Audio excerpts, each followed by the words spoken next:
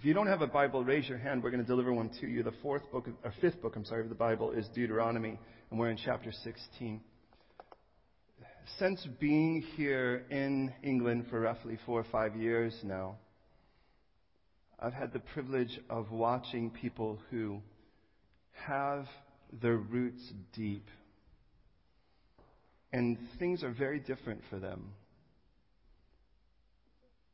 For the sake of a person who sort of shows up here and they're new, they're here on their honeymoon. I mean, you realize we get to live in the place people save up their whole lives to come and visit once. That's a crazy thought. But there are some people, it's sort of like their grandfather, their great-great-grandfather, fought in medieval times. And, it's like they watch things like Robin Hood and they think, oh, that's my great-great-grandfather, that kind of thing. And you listen to the depth of understanding about a specific place. I think about in Scotland, one of the pastor friends of mine there, and when he speaks about Scotland, he speaks about it, it's almost like you can hear the drums and the fife playing as he begins to speak with a tear in his eye of his country and how deep and meaningful it is to him. And it's so much more than a place visited. It's so much more than an exciting spot. It's a place that sort of he breathes out. And you'd think that if the sun shone the right way, half of his face would just turn blue, that kind of thing. And the reason I say that is that as a Christian, we can start, and we certainly need to, more than anything, understand who this Jesus is that we've surrendered our lives to. But the natural tendency is to be lazy in understanding things in their depth. And as we go through the Old Testament, we get that beautiful, rich foundation of how this whole thing bottlenecks in such a beautiful way with Jesus, that we don't look at this as if, oh, well, this is sort of like studying a foreign culture somewhere so that we can win something in some trivia game. And this is the forerunners. This is the foundation that is sort of making its way to the greatest foundation that will ever be laid, with the cornerstone being Jesus Christ himself. And so I want to go to the Lord in prayer right away. We went through, if those of you who were here last week, the first 8 verses. We'll kind of recap those for a moment, but pray with me, would you please?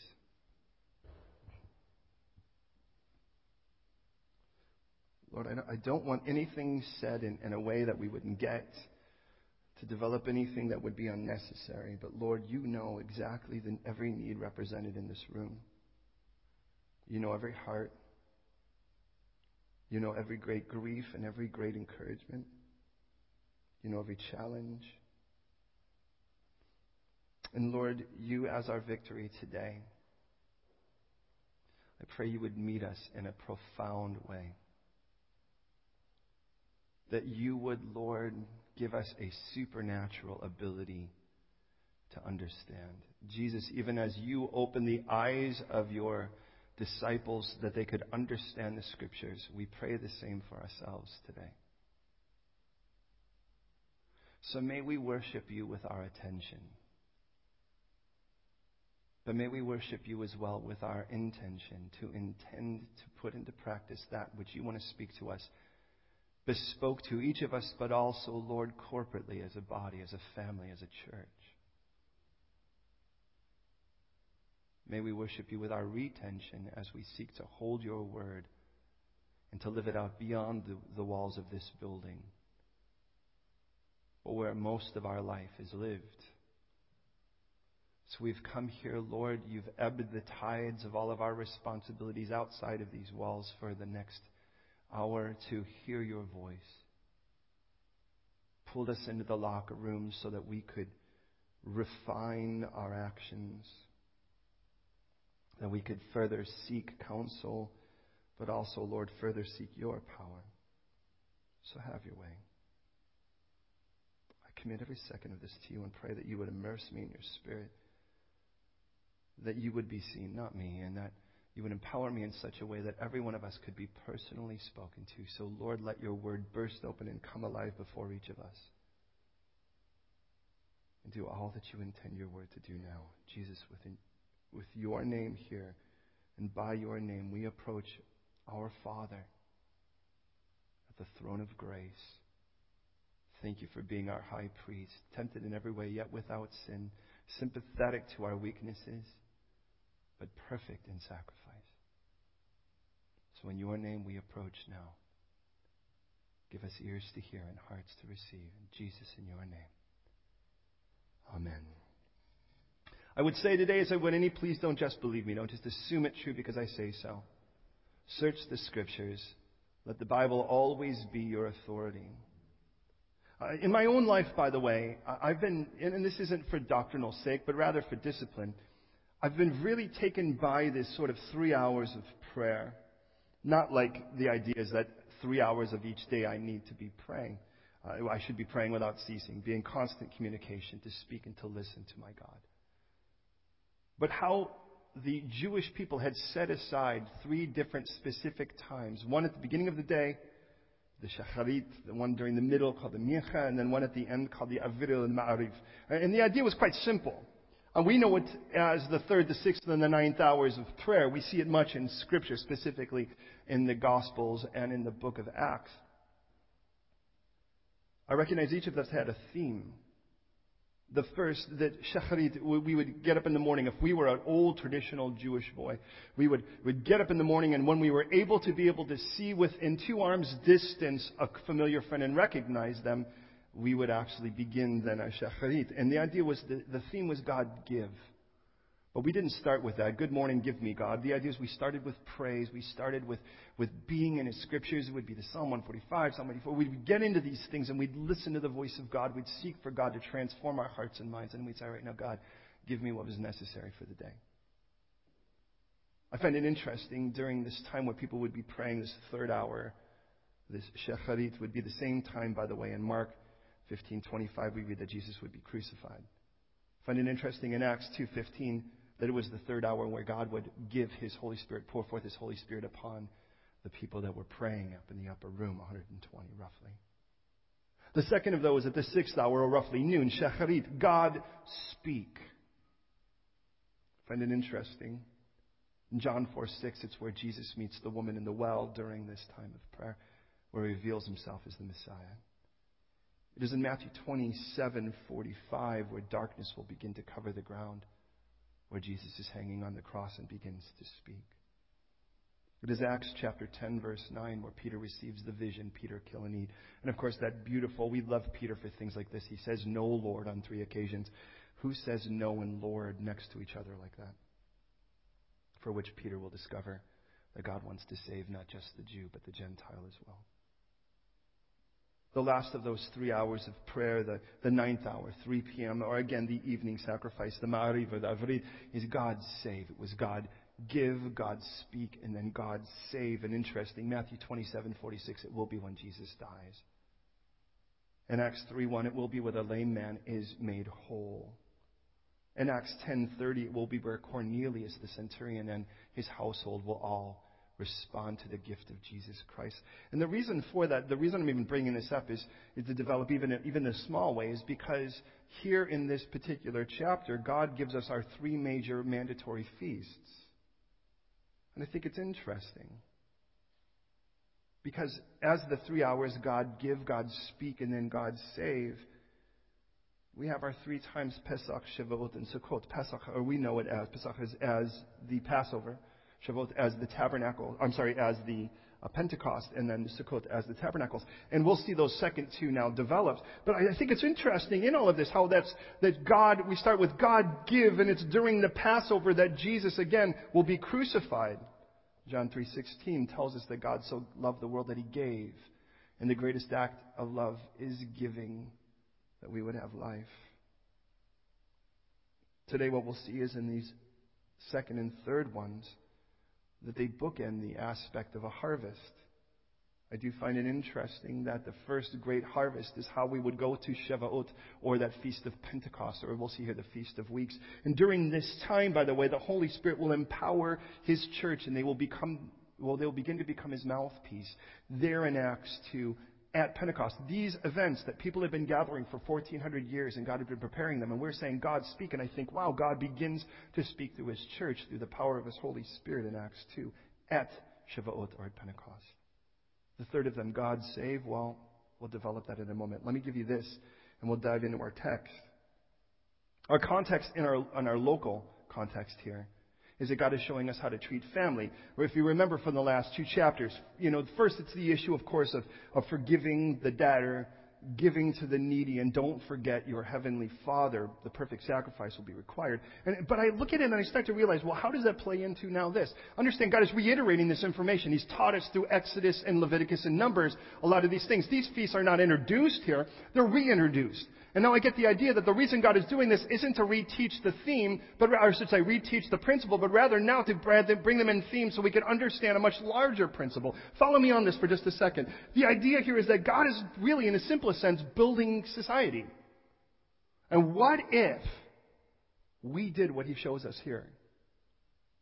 Listen, it started with man and God and a perfect sacrifice. That was the core. That was the cornerstone. That is the first circle. It is the ground floor foundation. Peter would teach us, no other foundation can be laid but that of Jesus Christ. So when people say, well, the church was built on Peter, I have a problem with that because Peter knew better when he said the church can't be built on anything but Jesus. Jesus would quote from someone when he said, the stone that the builders rejected has become the cornerstone, the very stone from which the entire building is held together. And understand, if you've never accepted the gift of Jesus Christ, God willing today, I will give you that opportunity to say yes. I won't embarrass you, I won't dangle you or hang you in front of people, but I want you to know it starts with this. God so loved you, He sent His Son to die for your sins and mine so that all of our guilt could be vanquished and fully paid for. He rose from the dead and now offers you a brand new life, forgiveness and purity, all of the things that our hearts crave, and He's simply looking for to be honest, for a yes. A receiving of that gift. He's offering it, and He's asking for your permission.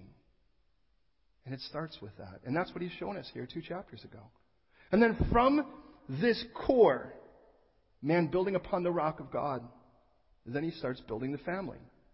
You forgive the debtor, you give to the needy. The idea again, don't forget Dad, because the idea is it always goes back to the Heavenly Father, because these are not coincidental or, if you will, excuse me, these are not independent circles, they're concentric circles. The first one builds on the second, just the same way that if we were to build a house today, you start on the ground floor and then you need to add the next floor.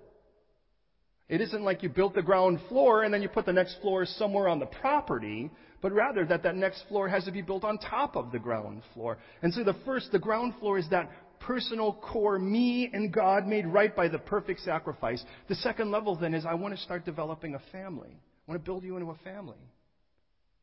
I get it. So in other words, let me say it this way. The family must be built upon those that are built upon the rock. It starts, my life needs to be built upon the rock. The family is, my family must be built upon those that are built upon the rock. And then he goes and he moves from that then to those within your gates, your neighbors, your neighborhood, or if you will, the church. And can I say the church must be built by families that are built by people who are built upon the rock. And then ultimately, as we move forward beyond today, He'll move us to judges, to the jurisprudence of those judges, and ultimately kings. And might I say, legislature must be built upon the church, that must be built upon the individual, or the family, that must be built upon the individuals that are built upon the rock. Everything gets built upon the next. The same way that you can't learn calculus if you don't learn your numbers. And with that in mind, we move into our 3 feasts. Our first feast that we covered of our 3 landmark events is He speckles, if you will, or punctuates our year with 3 times. For 1 week, God says, I want you over to my house for a barbecue. Think that through. What God would invite you to His house to feed you, to celebrate and rejoice with you? Well, the God who created you for fellowship. A God who created you to be with Him. A God who created you to enjoy Him. There's the idea. And He starts with this. Everything starts with the beginning of this Passover. It's an everlasting covenant or testament. They tell of the 3 most important convening moments in our year, the same way that the 3 most important moments where God convenes with man or intervenes with man throughout all of history. The first of the Passover. God's relationship with man defined by God sending the death of the Lamb of God the death of the firstborn, so that we could be delivered from the hand of the enemy in the land of bondage. It's definitive. But the minutiae isn't developed here because, again, the key is theme. So hear me. Here were those key points, those 7, that God required of the Passover according to this. It must be the Lamb of God, must be in Jerusalem, must be no leaven or sinless, must not remain overnight, must be outside of the gates that the sacrifice must take place, must die at twilight, and then must end in rest. And of course, each one of those points us to Jesus. And now we move to the 2 remaining feasts, the Feast of Weeks, 9 through 12, and the Feast of Tabernacles, 13 through 17. Look at it with me. Verse 9. You shall count 7 weeks for yourself and begin to count the 7 weeks from the time you begin to put the sickle to the grain. Then you shall keep the Feast of Weeks to the Lord your God with a tribute of a freewill offering from your hand, which you shall give as the Lord your God blesses you. You shall rejoice before the Lord your God, you and your son and your daughter, your male servant and your female servant, the Levite who is within your gates, the stranger and the fatherless and the widow who are among you, at the place where the Lord your God chooses to make his name abide. And you shall remember that you were a slave in Egypt, and you shall be careful to observe these statutes. That's our first of the 2. Verse 13. You shall observe the Feast of Tabernacles. 7 days when you have gathered from your threshing floor and your winepress, and you shall rejoice in your feast. You and your son and your daughter, your male servant, your female servant, and the Levite, the stranger, and the fatherless, and the widow who are within your gates, 7 days you shall keep a sacred feast to the Lord your God in the place in which the Lord chooses. Because the Lord your God will bless you in all your produce and in all the work of your hands, so that you surely rejoice. 3 times a year all your males shall appear before the Lord your God in the place which he chooses, at the Feast of Unleavened Bread, the Feast of Weeks, and at the Feast of Tabernacles. They shall not appear before the Lord empty-handed. Every man shall give as he is able, according to the blessing of the Lord your God, which he has given you. Now, follow me on this. There are 3 specific feasts. God says, if you're an able-bodied Jewish boy, I want you there. They revolve around this in the simplest sense. The first is birth and deliverance, and the other 2 bookend the harvest. It's that simple. The first one focuses again on the deliverance from the land of slavery, from the hand of the enemy. That was what we covered. Now he moves to the 2 that we might say are the the harvest feasts. In verse 9 he starts with this one, and notice it tells us, and we'll just pick out some key points and put this whole thing together. In verse 9 he tells us this: you shall count 7 weeks for yourself. Begin to count the 7 weeks from the time you begin to put the sickle to the grain. Now, according to the book of Exodus, when he starts to give us these particular feasts, please follow me on this, it's quite simple. You count them from the day of the Sabbath. That's a Saturday. And you count 1 day and then 7 weeks. 7 sevens. And thus it's the Feast of Sevens. Well, of course, that's the word for weeks. Now, when this is translated into the Greek, we call it the Septuagint. The word then is actually the word we get Pentecost from. It means the 50 because it's 50 days total. Pentecost must start on a Sunday. Think it through. It's 7 sevens, that's 7 weeks, plus a day. It starts on a Saturday. 7 weeks still makes it a Saturday, and then the following day is a Sunday. This starts on a Sunday. Now, the way that it starts is it cannot begin without the Passover, because at the Passover, really this kind of unusual thing begins called the moment of first fruits. Now, first fruits are not the first harvest, but they're the hint of the harvest. And the idea is simple. Every man who had a field would walk through his field to find the very best. So let's say you were growing barley, which was one of those things that would actually blossom early. It was one of the early parts of the harvest. And you looked to find the biggest, the beefiest, the nicest, the meatiest. And you kind of looked and you said, yeah, that right there, that looks good. And you kind of pulled that, and you took that with you then to Jerusalem. And this thing, it was this which was the best of your best, you took, and when you went to Jerusalem, you took it and you did something kind of strange with it. You threw it on the ground. And then you went like this. And you said to God, as the first fruits are holy, may the harvest so be. And the idea is simple. I want the very best, with the idea that if I can give God that very best right here, and lay it before him and let it be crushed into the ground, well, may the entire harvest be as good as that. Now, from that moment, you count your 7 sevens. From that moment. So listen, you can't even begin the harvest without first the first fruits. Because without the first fruits, you don't have no reference to count to those 50 days or those 7 weeks plus a day.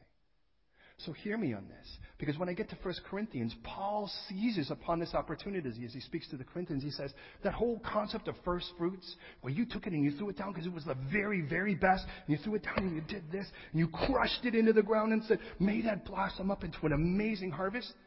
He says, that's Jesus. He says, Jesus is the first fruits of those who have fallen asleep, or those who have been killed, or those who die. Because see, understand, the assumption is that if the best were laid into the ground, the best would rise up in harvest. Does that make sense? Now understand, at the Passover, they were all taking that first fruits and they were throwing it in the ground, and that started the countdown to the beginning of the harvest feast. We knew that it was starting now. Time is up. Interesting, Jesus told his disciples to stay in Jerusalem until he empowered them. They don't know when it is. And I think that would be kind of funny. If I could see God roll film on certain events, that would be one. Because we don't know how it's going to happen. We don't know what's going to happen. All we know is God's going to empower us. And we have Old Testament examples of guys who God has empowered with His Holy Spirit. And we see them and they make the world is changed because a guy is empowered by God. And we're all sitting around, 120 of us in a room going, you feel anything? You see anything? Someone's stomach rumbles. We go, is that it? You know what I mean? In the beginning, we're afraid to go to the toilet because what happens? We know when Thomas left and Jesus came and He breathed on His disciples and Thomas wasn't there. You think, dang it, I should never have gone. I would want to leave. But we don't know that God is setting us up. And understand, He could have poured His Holy Spirit upon those 120 any time He wanted. But He waited until the Pentecost happened because it was the feast, hear me, of the first great harvest. That's the point. And we want to celebrate the first great harvest. And for 50 days, we're waiting to celebrate the first great harvest. Are you following me? Now, listen. What he tells us here is simple. He says, when that time happens, when there's that crushing of the greatest part, where there's the throwing in the ground of the best, for it to rise up and bring forth a harvest, I would expect the harvest to be as good as that which was laid down and crushed into the ground. Do you realize what you are? Do you realize you're part of the harvest? Jesus had said, as He looks and He sees these beautiful white covered, or these heads covered in white with these beautiful, if you will, the head coverings, and they're coming before, and He looks and He says, of all places, Mary, He says, oh, you think it's months before the harvest? Take a look. He says, the harvest is ripe right in front of you. Jesus wasn't speaking of barley. He was speaking of men. And He goes, you know what? The idea is simple. Though the first fruits be laid in, the harvest should be beautiful and plentiful. Beloved, if you said yes to Jesus Christ, welcome to being part of the harvest. I do find it interesting that if you were to ask people, and you learn a lot about an individual by saying, what's the greatest thing that takes place in Acts chapter 2? And some will say, well, the Holy Spirit comes upon His disciples. That's beautiful. Some would say they begin to speak in tongues. Well, that's cool too. But on that day, 3,000 people were going to hell when they woke up, and they went to sleep in the arms of God. Could there be a greater miracle? If one had said yes, wouldn't that have been great? What would be a greater miracle? For you to be able to speak in another language? Not that that's bad. For you to feel the power of God? Not that that's bad. Or for your mother to get saved? And you know what God did in Acts chapter 2? When 3,000 people said yes to Jesus, it was the first great harvest. Do you see how God planned that out? If He had poured forth His Spirit the day before, it wouldn't have been the feast of the first great harvest. God had been planning that for a great longer time than that. But since this feast, it's 1,400 years waiting for this moment. So listen to these details. So this is what He says. First of all, the Passover is required the first fruit. That's 1 Corinthians 15, by the way, verses 20 and 23, where he talks about Christ being the first fruits. And then in verse 10 he says this, then you shall keep the Feast of Weeks to the Lord your God. with a tribute of a free will offering from your hand, which you shall give to the Lord as the Lord your God blesses you. You do not give the work of your hands, but you give the offering of his blessing. Here's the difference. We don't, as Christians, play the doctrinal game of ever saying you work for God, but in our hearts we almost play that game, don't we? It's like we've said yes to Jesus, and then the Lord becomes our employer instead of our Father, instead of our love. And we're exhausted and we're tired, and we start looking for results as if we're almost embarrassed because somehow we're equating success with how many people we've led to Him or how many people have been delivered from drugs or whatever the case is. And we're like, God, look at what I've done for you. But nowhere in Scripture does God ever do that. He drew us in, adopted us as His own, and then says, follow me. And when He sends us, He says, I will be with you to the end of the age. Understand, no place in it He says, go do something for me. But rather, let's do something with me. So when we're talking about this offering, we are not offering to God something that's like, God, look at how hard I've worked for you. Boom, check it out, I'm so good. Rather, what we're saying is, Lord, thank you for the way that you've blessed this. And here's the difference. If I recognize what Scripture says, I am not gauging success by the results that God is responsible for. I am gauging success by obedience. I just hung out with you, Lord, and did whatever you told me with you. You did it through me anyways, and because you've blessed me, I want to give it back to you. None of this is mine. That's the point. So it tells us in verse 10, the requirement here is that it's of free will. We see the Lord's blessing, and it turns us to bless Him back. Verse 10, it says then in regards to that. Verse 11, it says that the attitude is not one of sacrifice and of solemnity. It says, you shall rejoice before the Lord your God. Have any of you been praying for anyone that you love and then watched them say yes to Jesus? Can there be a greater rejoicing than that?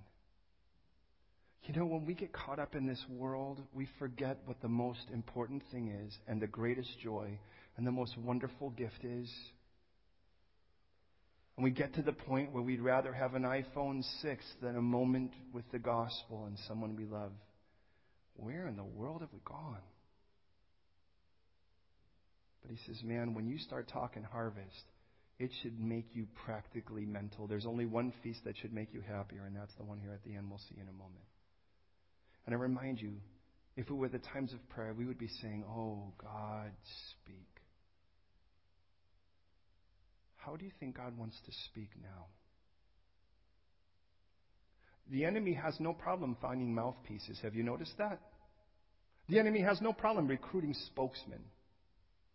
The enemy has no problem developing people and putting them in profile places that speak as if they were examples of God, but with the greatest nonsense and hugest heresies that are available.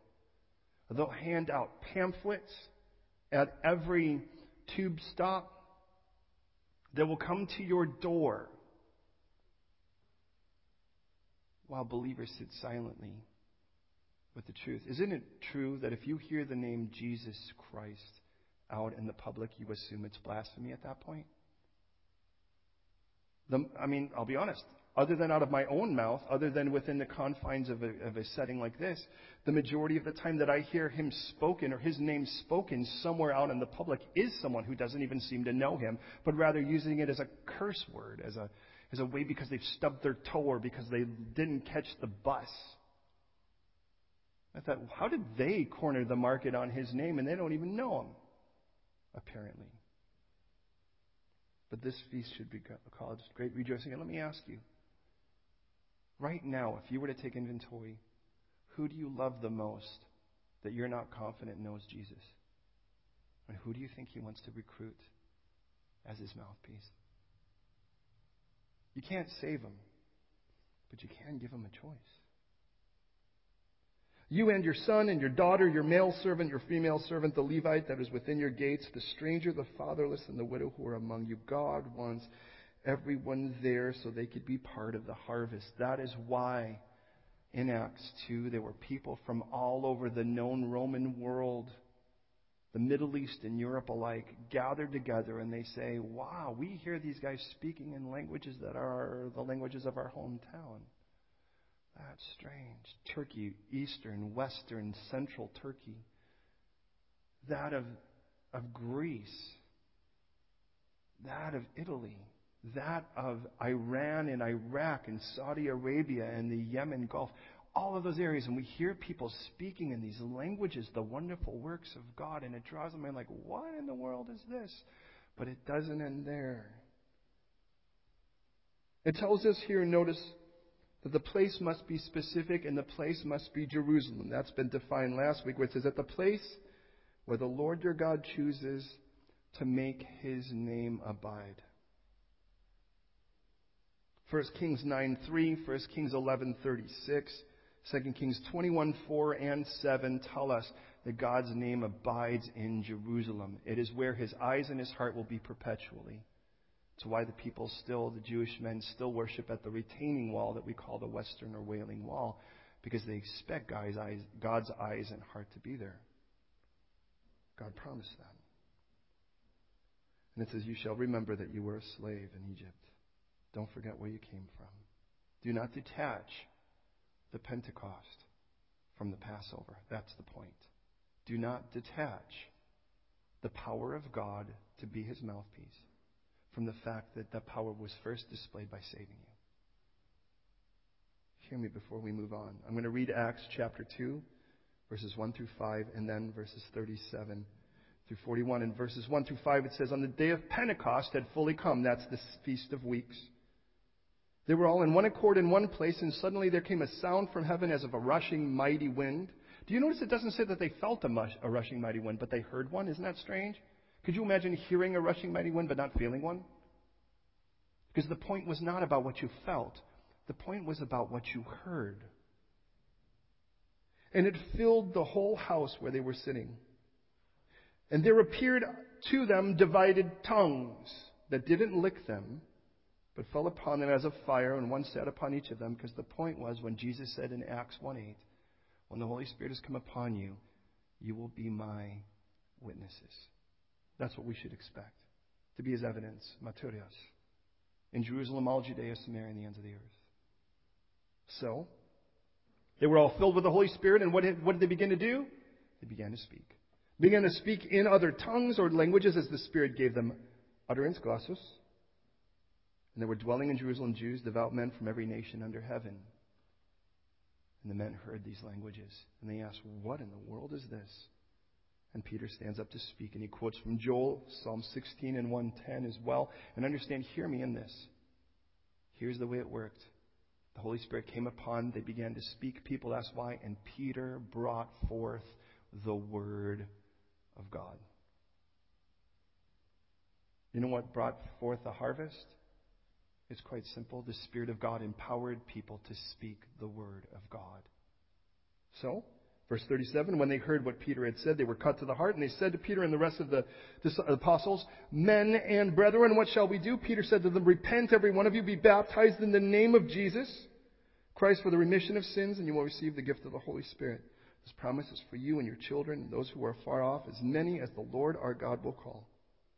And with many other words he testified and exhorted them, saying, be saved from this perverse generation. Then those who gladly received his word were baptized, and on that day 3,000 souls were added to them, and that was our first great harvest. And just like the mincha, the afternoon, we say, God speak, and God spoke. Which takes us to our third and final feast here. The Feast of Tabernacles. Why is it called Tabernacles? Because we actually stayed in tents or tabernacles. Why? Because it was the feast of the last great harvest. It was called the Feast of Feasts because the harvest was concluded, and they actually said following this would be a time of tribulation. The winter was a time of trouble. We understand that. Aren't we ready? I don't know about you, but I'm ready for spring. I see the hint of summer out there. I see the sun. I go running out there in a pair of short trousers, and I'm like, dang it. How could it be so sunny and not warm? I'm ready, man. I'm ready to collect my vitamin D. But there is a day, when the harvest is concluded and we gather all of our grain, we gather all of our grapes. And it is the time they call the Feast of Feasts because, let's be honest, it is also the time of weddings.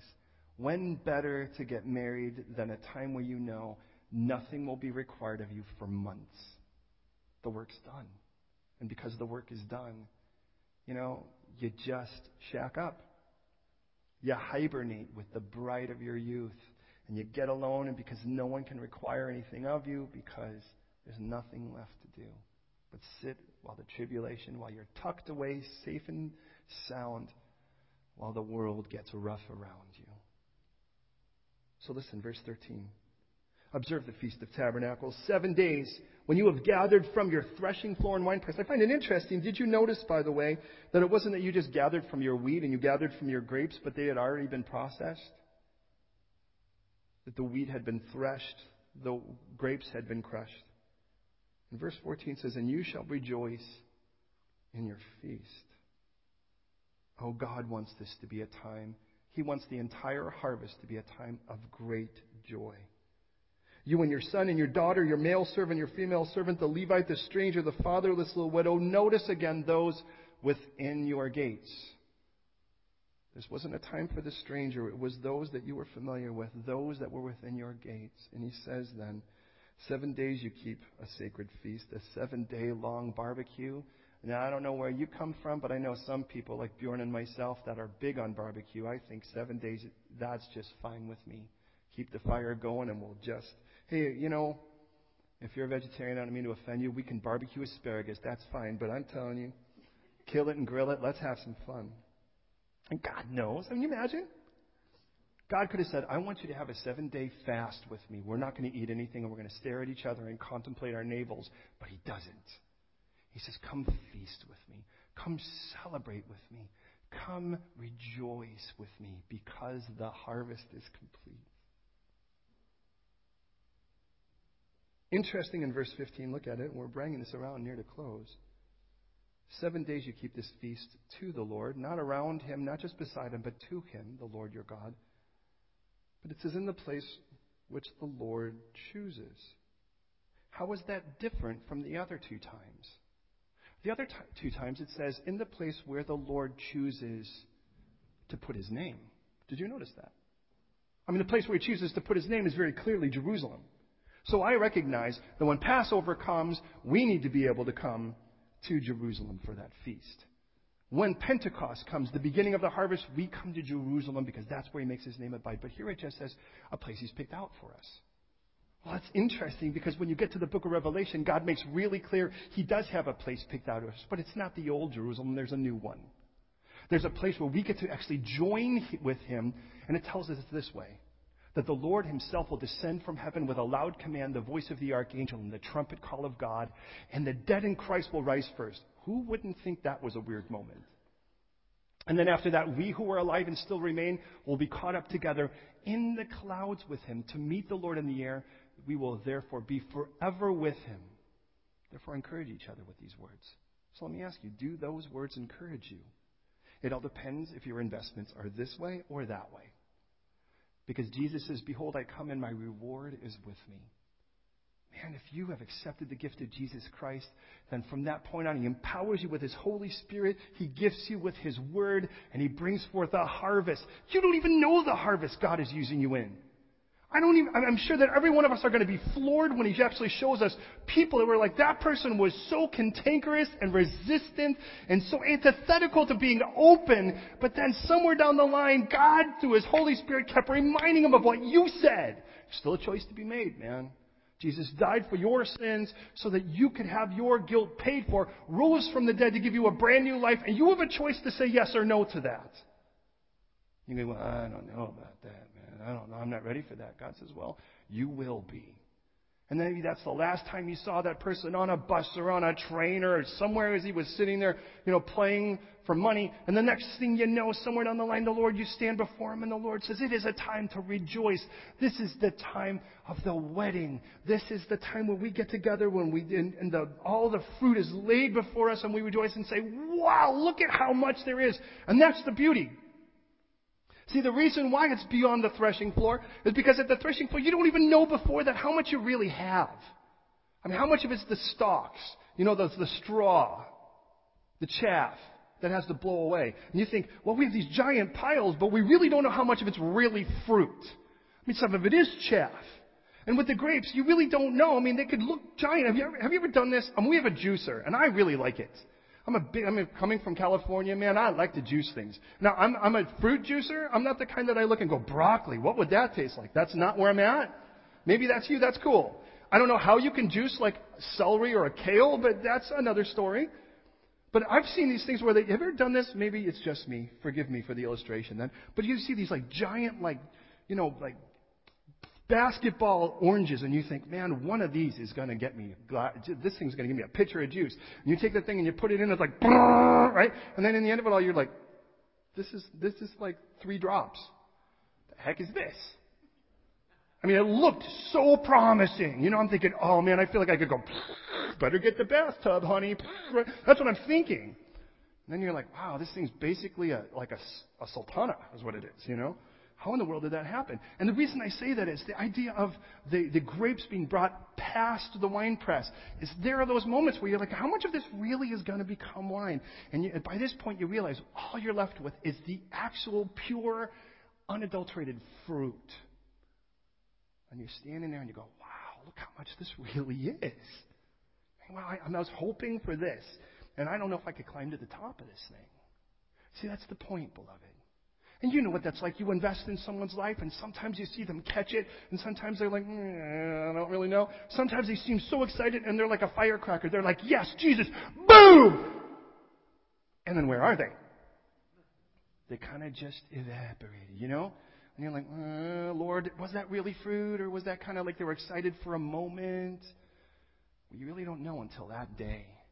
But on that day, there'll be no chaff. There'll be no seeds. There'll be no stems. There'll just be the fruit. And you'll go, oh. I wonder in a moment like that if there'll be a moment where I'll kind of look around and go, oh, dang it. I was really hoping that person. I have a feeling I'll probably just be blown away. Go, I'll try not to look and go, you? Really? Cool. Or, and prayerfully I'll have greater wisdom by that point. Now, follow me on this as we close this up, and I want to kind of bring this in. Listen. 7 days. Sacred feast to the Lord, verse 15. To the Lord, your God, in the place where he chooses. Because the Lord your God will bless you in all your produce and in all the work of your hands. You know why you're going to rejoice? Because I'm going to bless those hands of yours as you set them to work. I'm going to bless them. Hey, can I just be honest with you? There are times where you set your hands, and I know anyone who has a heart to serve, you have these times where you set your hands and you invest until they're raw, and you just want it to happen now. You want the guy that's addicted to stop being addicted today. You want that marriage to be fixed like that. You want that person that's really kind of left of center to really be drawn in and just go, I had this breakthrough in my head and everything's good. You want, the child that's just kind of playing around with things to say, oh, you know what, you're right. I finally realized that I've been really pushing God aside for this, and you want that to happen like this. And there are days where you set your hands to it and you just don't see it. And if you don't read this and take it to heart, man, you'll dry up and crumble up. Because it's like, understand, I can't make things bear fruit, but I can keep the seed in my pocket. And the only way it's going to grow there is if it stays long enough to get dirty. But man, when you throw the seed in, you're like, Lord, I'm trusting you. In Psalm 1 where he says that he bears fruit in due season. Let's be honest. As Jesus says to his brothers, he would say to me as well, for you, any time's fine. And I'm like, you're right. But I've learned this. You can't throw a seed and expect to harvest that day. as much as I'd like to. I love to go, grow, grow. But what I've learned is when things grow really fast, they tend not to have the roots that are necessary to sustain them. Please hear me in this. Most of the pastors that we've sent out to plant other churches were very slow growers. I mean, I'd drive them crazy. They'd move away from drugs before they were in ministry, to getting out of cigarettes, where I'd stick their cigarettes in the toaster. Could you imagine, Back in those days, we had things called cassette players. You would be amazing how you could ruin a cassette player by sticking a pack of cigarettes in there. I mean, hypothetically. But when I see where they're at today, unmovable in their walk with Jesus, I just love to say, thank you, Lord, you are a whole lot more patient than I am. And this is what Paul says as we bring this around to close. He says, this is a trustworthy saying that deserves full acceptance. In other words, he goes, stop everything. Before you drift off and start nodding, follow me on this. Christ Jesus died to save sinners. We could go, yeah, duh. Of whom I am worst. Arche in the Greek, like architect, archangel. Primary. I was the poster child for sinners, Paul would say. Christ Jesus died to save sinners, of whom I am worst or chief, so that in me, the worst of sinners, Christ might display, listen, check it out, yo, check it. Christ might display his unlimited patience for those who would believe on him and receive eternal life. He does not say unlimited grace, though he's clearly shown that. He doesn't say unlimited mercy. Man, I should have got pounded, but I didn't. He said unlimited grace. No, unlimited patience. Do you know how patience has to be exercised? In time, right? You're like, God, I need patience. God goes, perfect. Can you give it to me now? I'll give it to you later. What? He's like, well, look, if time doesn't elapse, you won't even know you have it. And I've learned he's never early. Have you learned that yet? I mean, he's never late. That's the comforting part. But he's never early, and that can be a little agitating. So listen, 3 specific moments. God give, God speak, God save. God give, the Passover. Give the Lamb of God. That's what John tells us Jesus is. That was the first title he was given when he shows up, right? God give. The Lamb of God. The firstborn Son. Sacrificed for us. Have you accepted that gift? If you have, well then God speak. Not just to me. Through me. How long did it take for me to start to figure out that everything God gives me, he wants me to give away? Have you learned that? God, give me grace so I can give it to others. God, give me mercy so that I could issue it to someone else. God, speak to me so I could share it with someone else. God, bring comfort that I could offer comfort. Where in Scripture does God say, get it and just keep it? I'm so selfish. I'll be honest, I'm so selfish that it's so easy for me to go, God, that's all I just want is for me. God's like, you're supposed to be a hose, not a cup. I realize, God, speak. But then God save? Well, that's the day where the Lord's going to gather his saints and pull us away before that time of tribulation and things get rough. Please hear me. There is a day coming where we're going to stand before him, and the fruit that God is going to show is going to be so amazing. We're going to go, wow, really? I get why the elders fall on their face and throw their crowns before him, because we don't deserve those things that he gives us. And he has blessed us. He has brought the harvest, and we rejoice in it. There's the point. So let me say this, and then let's pray. How does that apply to my walk today? Here's everything. The past, the present, and the future. The past, it's the cross where the Lamb of God was sacrificed. The present, God, fill me with your power and endue me with your word to speak the truth. The gospel, and let's start there. And then the future, oh Lord, I can't wait for that day when I stand before you and we see the fruit that this is born. That's it, you guys. That's what this looks like. Now let me ask you as we go to prayer. How are you with the Lamb of God?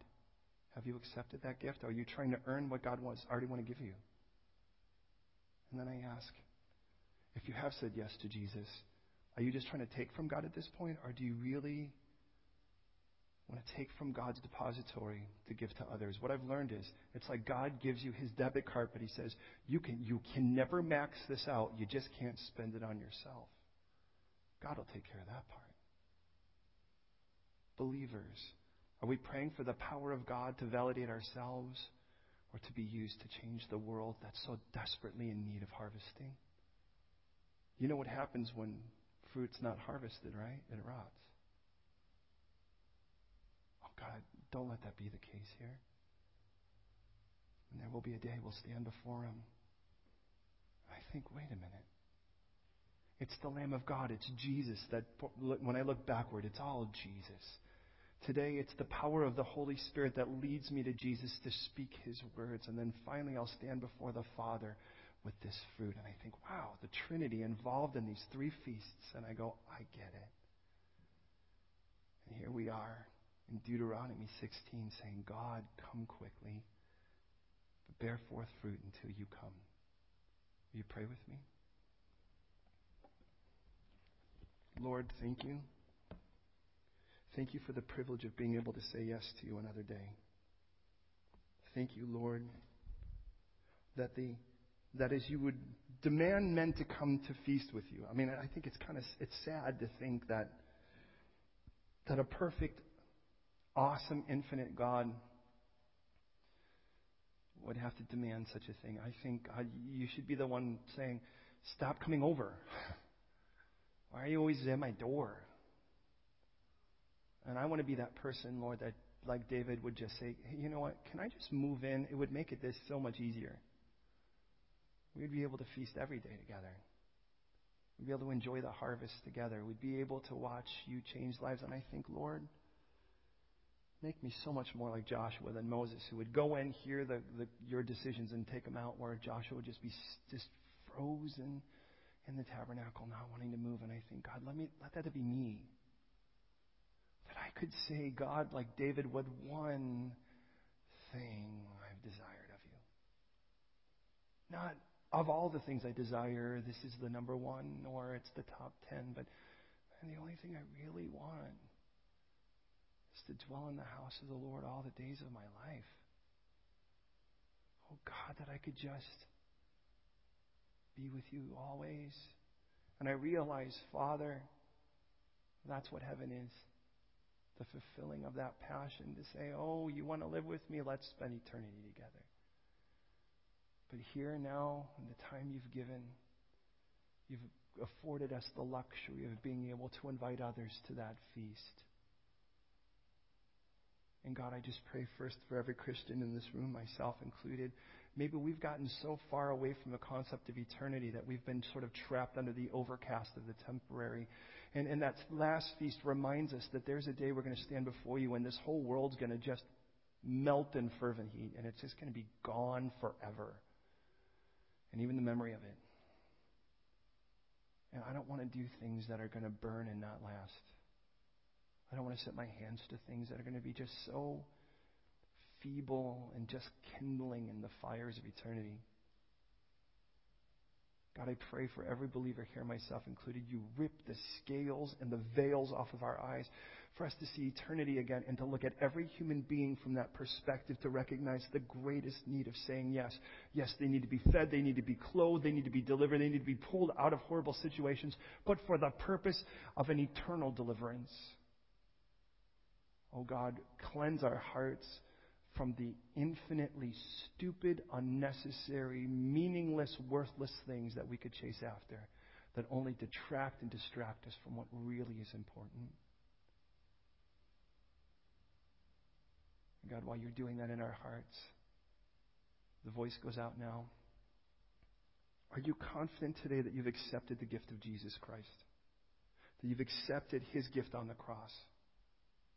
His death on your behalf. I'm not talking about have you gone to confirmation or have you done this class or that.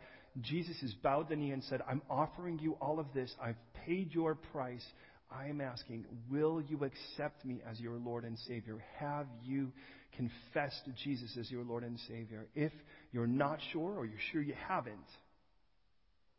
I'm going to pray a prayer and I ask you to listen. And at the end, if you agree, I ask you to give a confident and resounding amen. And what you're saying is, I agree. Let that be my prayer now. Let those words be my words, that on this day, the 8th of March, 2015, you will be born again, transformed, and made the new creation God intends.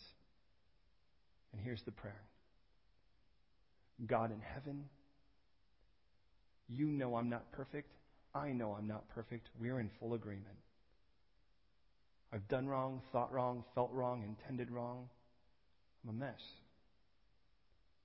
But if you really did so love me that you paid all of the crimes of my heart upon the cross of your only begotten Son, Jesus the Christ, if you really willingly paid that price already, then I don't want to have to pay it. I don't want to stand before you guilty. I don't want to stand before you a stranger. So, if Jesus really did pay that price and asks for me to willingly receive that payment, I willingly receive that payment, confessing Jesus is my ransom and Savior. But as the Scripture promised, He rose again on the third day to be the Lord of my life and the architect of my reinvention. Well, then I say yes to my risen Savior and Lord. I may not understand everything, but I know this much. If you want to actually grant me innocence, I'd be a fool to say no. So I say yes. And I hand you my life now. Make me everything you intend. In Jesus' name. And if you agree with that prayer, this is how I'm not seeking to embarrass you. I'm just asking right where you're at. I ask you to give a confident and resounding Amen. Lord, for every person who has prayed that prayer today, I pray that you would hear that prayer, take it seriously, and now, Lord, fill them with the joy of their salvation. May they hear all the angels in heaven under you who are rejoicing over their choice as you set them now on this beautiful journey, becoming more like you in practical ways, even as you've made them like you, positionally through the gift of your Son. So cement that. Give them a hunger for your word. Give them a place in fellowship. And develop a healthy communication in their prayer life.